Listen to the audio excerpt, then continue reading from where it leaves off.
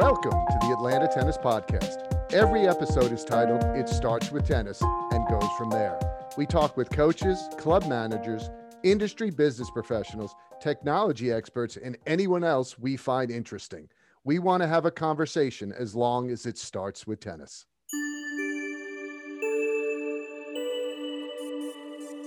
Today, Bobby and I are going to have some fun for the next 10 minutes or so. We won't make it too long, even though pretty sure we could talk for days on most of these things, is our social media discussions.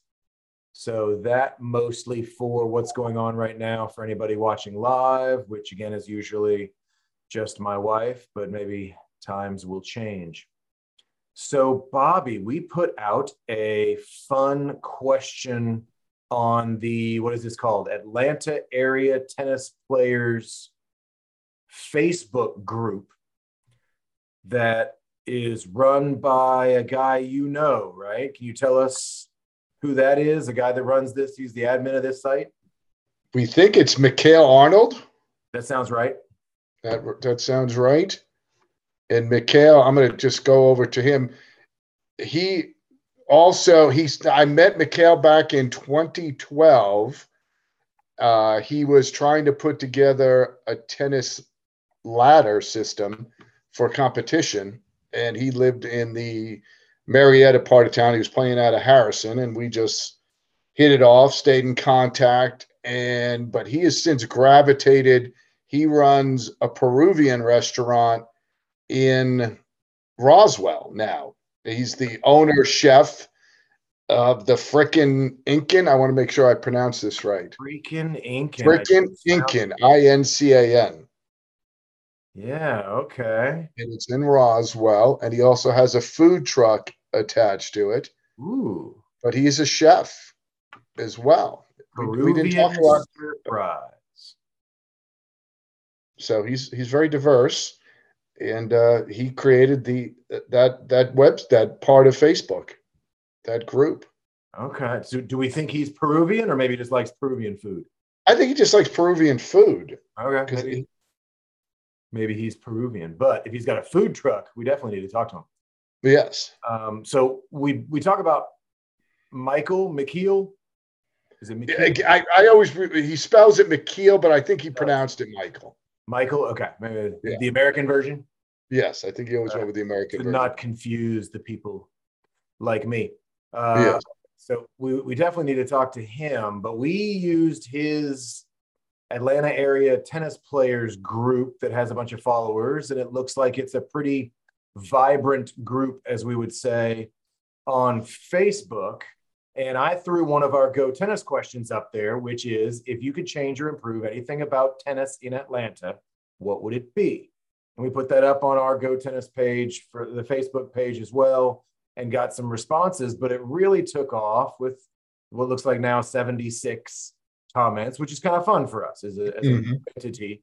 76 comments has been a lot of fun, and we decided we wanted to get together and do a quick live conversation about it on the YouTubes, as well as we'll put it out as a podcast as well. But we're kind of narrowing down some of the main themes and some of the questions, and I'll let Bobby start, because one of the questions that the first thing that came out was, get rid of pickleball courts. It was the first question first answer that jumped in there. So how would you respond to that?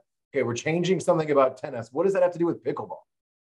That's a very good question. I think it's just the animosity, or the attention that pickleball is getting, because I've recently saw tennis fighting back, saying, there's how many new people, or how many people are playing the various paddle and racket sports, and that tennis outflanks all of them combined. That the recreational tennis player is still more than paddle, badminton, and pickleball combined.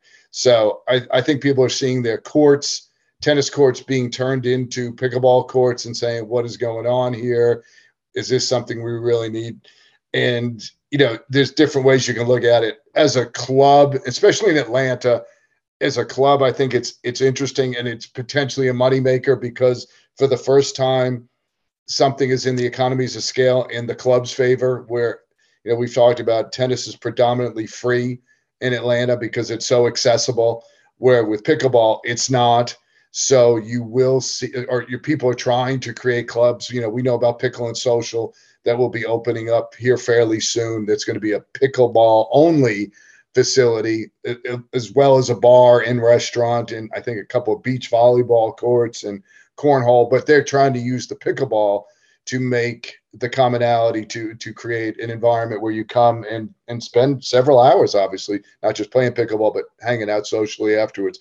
So I don't look at pickleball as a director. We have at Windermere, we have 10 hard courts on our main facility. We have 2 hard courts in one of our other one of our other little alcoves of Windermere, but we turned 2 of our tennis courts into 6 pickleball courts. And, they get a lot of use, and we do have some crossover, but predominantly I'd say that the pickleball is appealed to a lot of young kids. Surprisingly, that's who really is the big shock to me that has embraced it. The teenagers, I think, looking to go out and maybe play, pick up basketball. Now it's pick up pickleball and just go out, exercise, be outside, whack the ball around with their friends. So I don't see it as a threat. I actually think long term it could be a good way to introduce kids to the game, because with a paddle like that, it's got to be closer to the kid's body. So I think from a learning standpoint, it could be very instrumental in helping to teach tennis long term. So, but I get it. People look at it and say, gosh, one other thing going after tennis doesn't need it. But I think you got to spin it and say, hey, if it gets more people outside, gets everybody healthier, maybe it'll to the odd. Everybody looks at pickleball as being the step backwards after you get older. I don't want to play tennis anymore. It's making me cover too much court. You might look and say, hey, I enjoy this. Let me take the next step and go play tennis. And, there's been a lot of injuries in pickleball because it's a stop and start sport in a short amount of space. So I'd be curious to get an orthopedic and say, is it really that much easier on your body than people think as opposed to tennis? So look at your demographic as well. A lot of injuries in pickleball. Who plays pickleball? Exactly. Older. People that have already had a hip replaced. Yeah, it's older. So yeah, it'll, like I said, it'd be interesting, but I get it. I see the people's response, but I think there's room for everybody. Yeah, and I like that. I've seen the high school kids at your facility out there, and I think that's a great draw. I think it's easier to get into. I think other than basketball, some of the other sports where size matters, I don't think pickleball has that same limitation. So I think that's good. I think it's bringing people into racket sports in general. It's bringing people outside. And I would be interested to see actual numbers, because the ones I see where you say there's not that much crossover, did you have some major backlash about the tennis courts being switched into pickleball courts? No. Mark Wiley out in Decula, same thing. No, he got praised for it. So there's a way that we can, if there's a way to look at the numbers and take away the response that says, well, I feel that it's really doing this to tennis, or I feel that. Well, let's look at the numbers. Let's find out what's actually going on. Because we talked to, in one of our interviews last year, Mike Imbernone, who's literally the guy building the pickleball courts. Yeah. He says, yes, we're building a lot of pickleball courts, and we're not really seeing a major backlash. The clubs actually want it. So it could just be a fad. It could last 5 years. It could stay that way and be a nice addition to the club. But it's fun for us to see online the response, the back and forth of what people think, because it's one of the things we're going to do with the podcast, one of the things we're going to do with Go Tennis, which is we're going to ask these questions. Let's find out what the people want. Let's find out what's on out there, which leads me to my next theme that I have found in the comments, which is about indoor courts. My personal comment was I'd like to see more indoor courts. Now I understand there's always a money question there. Yes. The other response similar to that was more indoor courts, more clay courts. There are issues there. You don't have your facility, and we can talk about what we know personally. I think that is a better way to do it rather than saying, I think Atlanta should do X. But at your facility, you don't have indoor or clay. Correct. We do not. And I look at it and I laugh because I saw the same thing, that the gravitation to the indoor courts that everybody's pushing to, where when we first started 25, 30 years ago, everybody wanted clay courts. I was at White Columns Country Club for 14 years, and it wasn't that we wanted indoor. It was, why can't we get clay? Yeah, we have an aging population. Why can't we get clay? And that was always pushed back on, oh, we're out of room. And subsequently, since I left, they've added clay courts. But I think, like everything else, Lifetime Fitness came in and kind of did a test for everybody, saying, will people pay for a higher level club, a facility that is just physically nicer? And the answer was yes. And, they came in and took health clubs and gyms to a different level. And they were very good about price positioning, but I think they showed that people will pay for it. And then you throw in our climate, which is predominantly warm, but we do have a lot of wet. And especially in a year like this, where wet has been so prevalent, it brings back to the need for private courts. And what we've said always, and the irony is, of course, is there are very few tennis only clubs in Atlanta. Most of the clubs are attached to subdivisions, which don't usually put a roof on.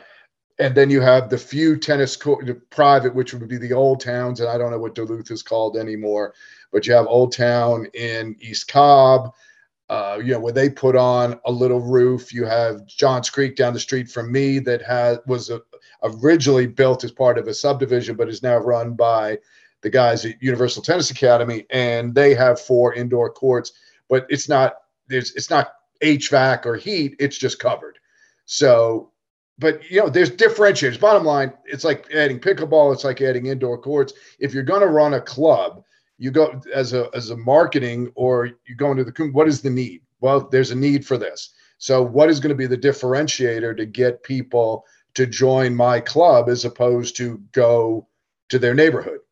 And, even Lifetime, when they redid Racket Club of the South, they thought that this would be by adding pickleball and adding tennis and raising the level of the facility and being able to offer alcohol, because it's a quote unquote platinum facility, they would get a lot more. Their business was not to grow. It was to take off of the 100,000 people that belong to Lifetime clubs in Metro Atlanta and get some of those to come over and join the RCS facility, the Norcross facility, because now you offered indoor tennis and outdoor tennis.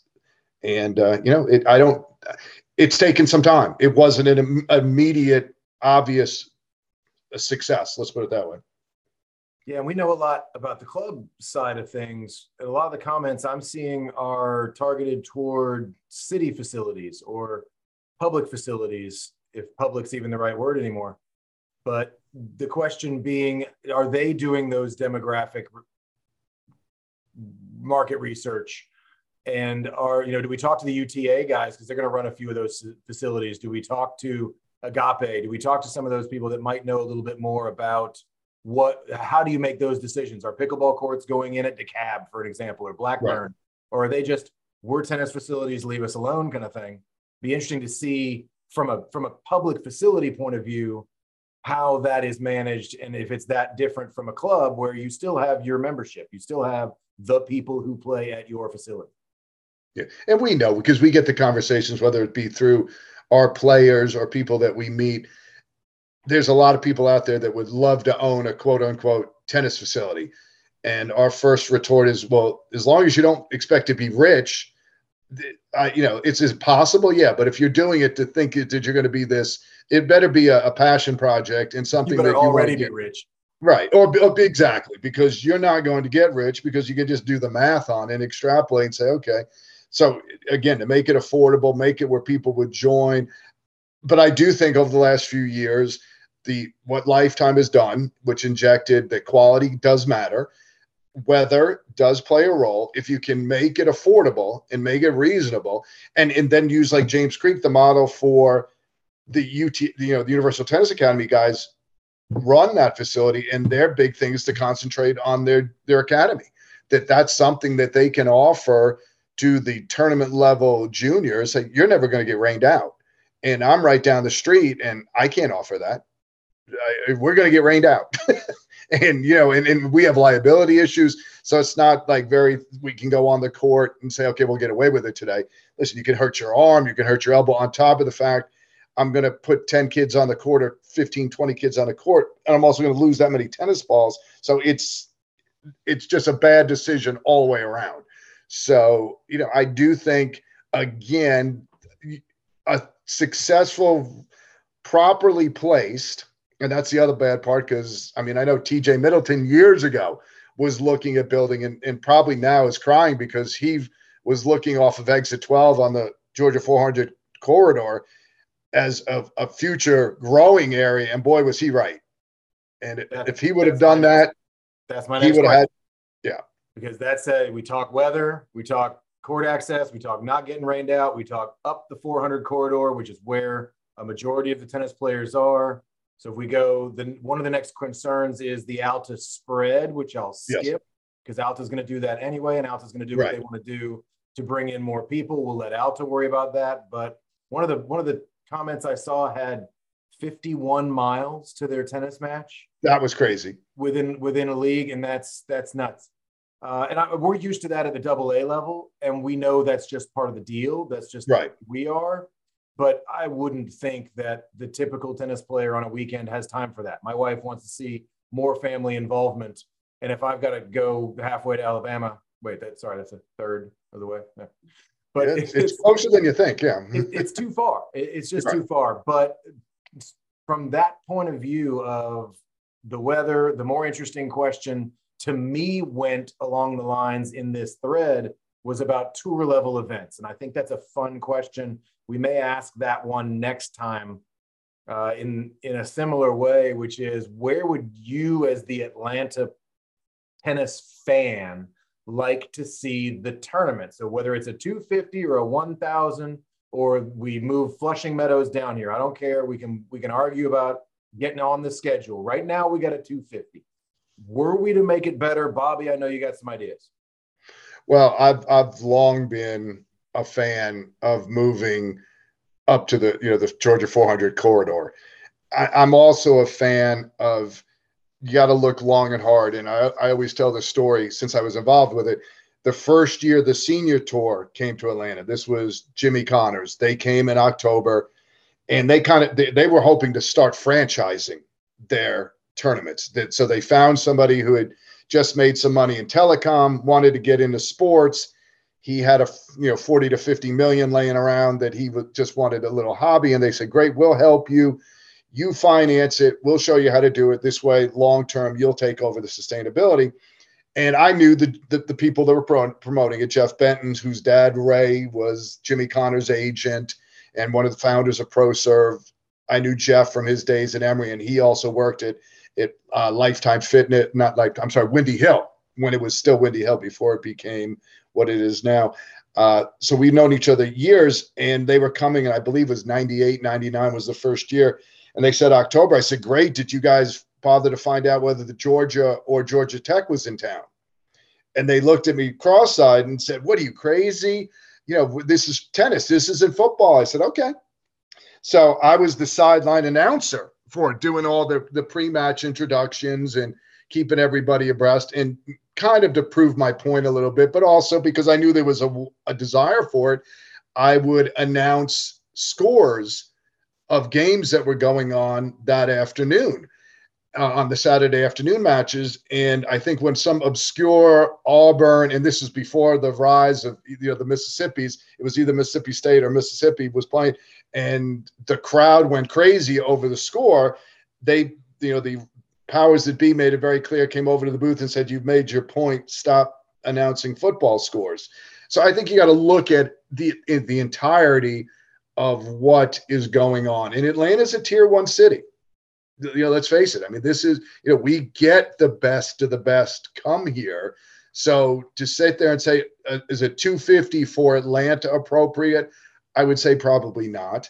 But as we talked about, there are other things that go into the level of the tournament. So what do? I loved back in the day in the mid early 90s, Peachtree City used to do a satellite, which they could do over, and it was unbelievably well attended because that was the thing to do in Peachtree City. So I just always like the idea of being a little bit smaller. So you could conceivably do it in a Roswell, do a tournament in an Alpharetta or a Milton. You're looking for your base supporters. And to me, that's where, and I think the Alta demographic or the stats would show you, their base, their strongest base is in the North, Georgia 400 North Corridor. So if I'm looking for that, that's where I would start. I think downtown is a tough ride. Northern Georgia will do it once, but they're not coming back. And then as we laugh and factor in, okay, Saturday and Sunday, they're playing 3:00 matches in 100-degree heat. That's just another thing that stops people from coming back to see that second match. And, that's what always makes the tournament less than successful and doesn't show up well on TV when the cameras say, well, this is Atlanta, the most popular, named tennis city of the world, the most popular tennis in the world, and they can't fill out a stadium. It's tough. It's tough. But that's and of course, they all throw back Stone Mountain at us, which we won't even get into. Yeah, we'll let the Olympics go. That's the uniqueness of Atlanta. And I don't know what my theory is, but as I traveled the world over the last 20 years, people looked at me funny when everybody got together and they said where they were from. I was the only one ever from Atlanta. Yeah. Everybody traveling the world was from LA, New York, Paris, Sydney. Like they were from all over the place, most basically LA. But I was the only one from Atlanta. Atlanta is, you call it you say it's a tier 1 city. It's not you calling it that, but yeah. Atlanta being a tier 1 city, we like our good stuff. Yes, we are called the kingdom of tennis, and that's just because we've got the biggest social leagues. Yes. But we're a different kind of tier 1 city. We're still I don't want to say small town, but I think we've got a lot of people here that don't leave Georgia. I lived in LA, and LA, believe it or not, is a lot like Atlanta, or was, because downtown LA, when I was there, this is 30 years ago, granted, there was nobody who lived in downtown LA. My brother still lives in LA. He lives in downtown LA. So, it used to be downtown was a place that you commuted to, did work. And within that, you had downtown LA, you travel west towards the beach, you would hit Beverly Hills and Century City, and you continue west, and you're eventually going to hit the Pacific. And that was Santa Monica. Well, that was all considered LA. Atlanta is, as we say, Metro Atlanta constitutes I'm incoming, and we're 35 miles away from what you would call downtown Atlanta. And I grew up 35 miles from New York City on Long Island, and we weren't called New York City, but we were very separate, very different, and two different types of people resided in those places. And that's always been Atlanta. Atlanta has always been a great convention city, or was a great convention city. It was never a touristy place. And I think that just, those are the little struggles that Atlanta's always had, creating that next level of an identity. You would think with such a diverse population, the arts would be outstanding. We'd have so many different theater groups, and that's still, it's money. There's so many different factors that go into it, but it's tough to put take it and throw and say, this is what Atlanta is. I couldn't answer that. Yeah. And I think that's funny because you talk about the diversity, which is very true, but does that not make it harder for an identity? Yeah. Because we're not all the same. We're very different. I mean, even Atlanta, I think, is very different from LA. I go to California and it looks like what I'm used to, but it's different. There's just something different. And maybe that's a feel, but from an Atlanta point of view, you look at Peachtree City to Cumming to Cobb County to Gwinnett County to downtown Atlanta to Buckhead. They're just different things. They're very different things. And we have, single entity Alta trying to do their thing. And they just say, hey, you guys are in one of these counties, you get to play tennis, have fun. Yes, it's Atlanta, there's traffic. I hope you enjoy hope you enjoy yourselves. But in this case, looking at the pro event, it's that fun. Say, yeah, we'd love to see that. I saw one comment saying we need more ping pong tables. Yeah. Okay, well, that's why I like Facebook sometimes, because you get these things that you just kind of look and you go, huh? I don't understand where you got there. But it's fun. We'll hopefully do these more. I saw one more that I wanted to mention. Where was it? It was junior programs that don't cost parents an arm and a leg. And we were talking about this and having standing in the junior program business, running tennis for children, and you're running a facility that understands programs for kids, that often you get what you pay for. So there is the ability to say, yeah, there is affordable tennis programming out there for kids, but you get what you pay for. And people have to understand that. And one of the things we're going to try to do with Go Tennis is help with some of that. Because I'm watching Tennis Channel, I'm complaining about the commercials. But then I try to think, okay, well, how much am I paying for this product? Can I pay extra, like Pandora? I can pay extra to not have the commercials. And in that case, is there an ability to say, hey, you know what? We've got our tennis programming. We're sponsored by Cadillac. And we're going to run a Cadillac commercial every 5 minutes to your children for 30 seconds. And we're going to stop tennis. And we're going to run a commercial. Sorry, I'm probably going too far with my analogy here. Or you can pay full rate and we won't run any commercials. Like, there's a way we have to. Tennis coaches are going to make a living. And tennis isn't cheap if you want coaching. It's free if you want to practice. Go find a board, go find a wall, go practice. Practice is free. Hard work is extra. But in this case, it's you got junior programs, things cost money, unless we're going to offload some of those costs to advertising, which I'm guessing may not get a great response either. Well, I think the good part about the overall response is that as I called you, I said, wow, you struck a nerve with the question. You asked one question, like you said, look at all the different responses, how far it can go. Each one brings up a different set of variables, which makes it even more fun. That one, for instance, even your Tennis Channel analogy, you hate to say it, it's like running a tournament. The sponsorships pay for the event. The ticket sales are the money. Tennis Channel doesn't exist if it's not for the cables, overall Comcast, paying them so much per subscriber. That's how it exists. Their profit is their sponsorships. They could not exist without, they need both of them.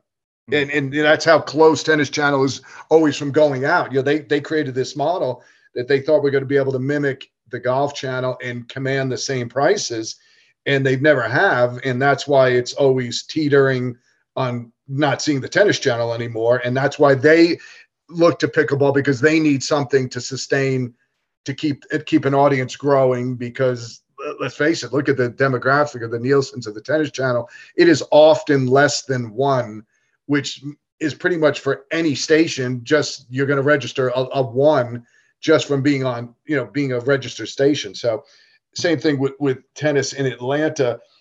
What the good part, we struck a nerve. We struck a nerve. We hopefully, we might not have all the answers. We have ideas. We have a little more background in it, so we could maybe throw some more out there. Again, great part about the kids.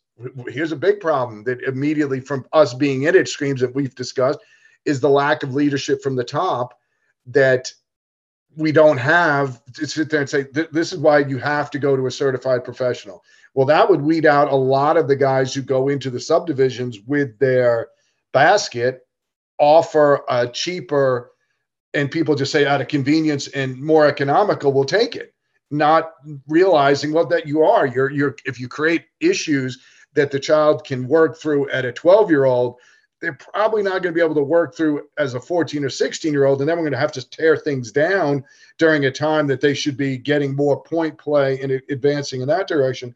So there's always something. But I guess the great part about just the discussion was creating the discussion and seeing where people go. And that's what we're trying to do. Tennis is the commonality. Tennis is where we start. Now we've gone into business. And again, great thing from being involved in the business side is that it's a product. So a lot of the things that we face in tennis are similar to what a restaurant faces.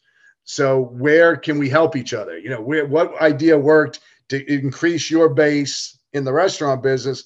Could that be transferable to tennis? And, talk to Mr. Arnold. Yeah, to see where we can go. And then again, we have the commonality. Where can we go? And it's fun. Yeah. All right. Well, that was we got all the fun questions on the thread, and you got a troll or two, actually less than I expected.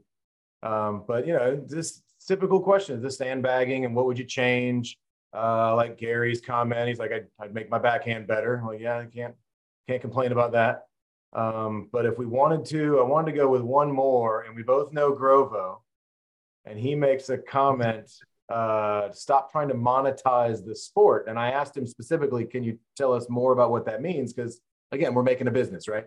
Mm-hmm. He says, companies come in and take over facilities, hire anyone looking to teach. They advertise the lights out of it and bring in kids by the bunches. The bulk of their budget is in advertising. They pay below market to teaching pros. Because of this, the quality is poor and kids don't get the proper start into the sport, causing them to drop out at a later time. The turnover with pros and facilities is through the roof, relatively speaking, and their only goal is to make profits. So I've got a couple of guesses as to where that's targeted. How do you picture this as large management entities coming in trying to make money rather than a local coach running a facility who may not even be capable of handling it?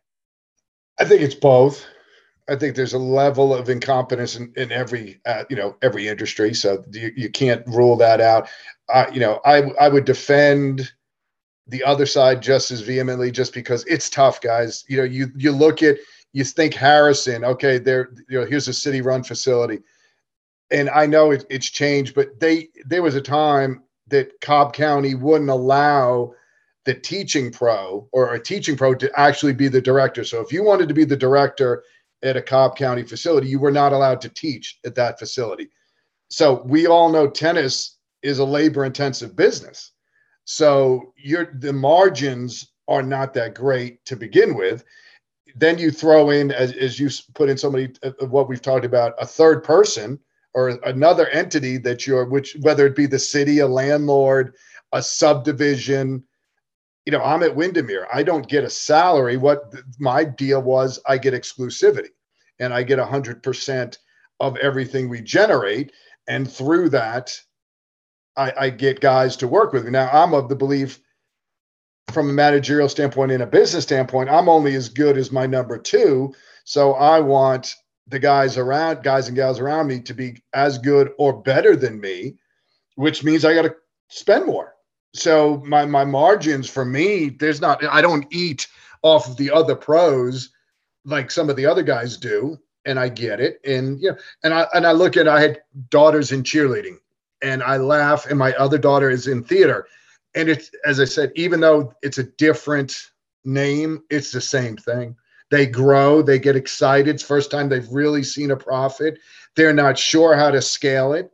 So the thing that was the enticement, because the ratios were better, it was a little bit smaller, it wasn't as expensive. The reason you went there, as they grow, well, those things go away. So now can I raise the level of what I'm offering because I've grown?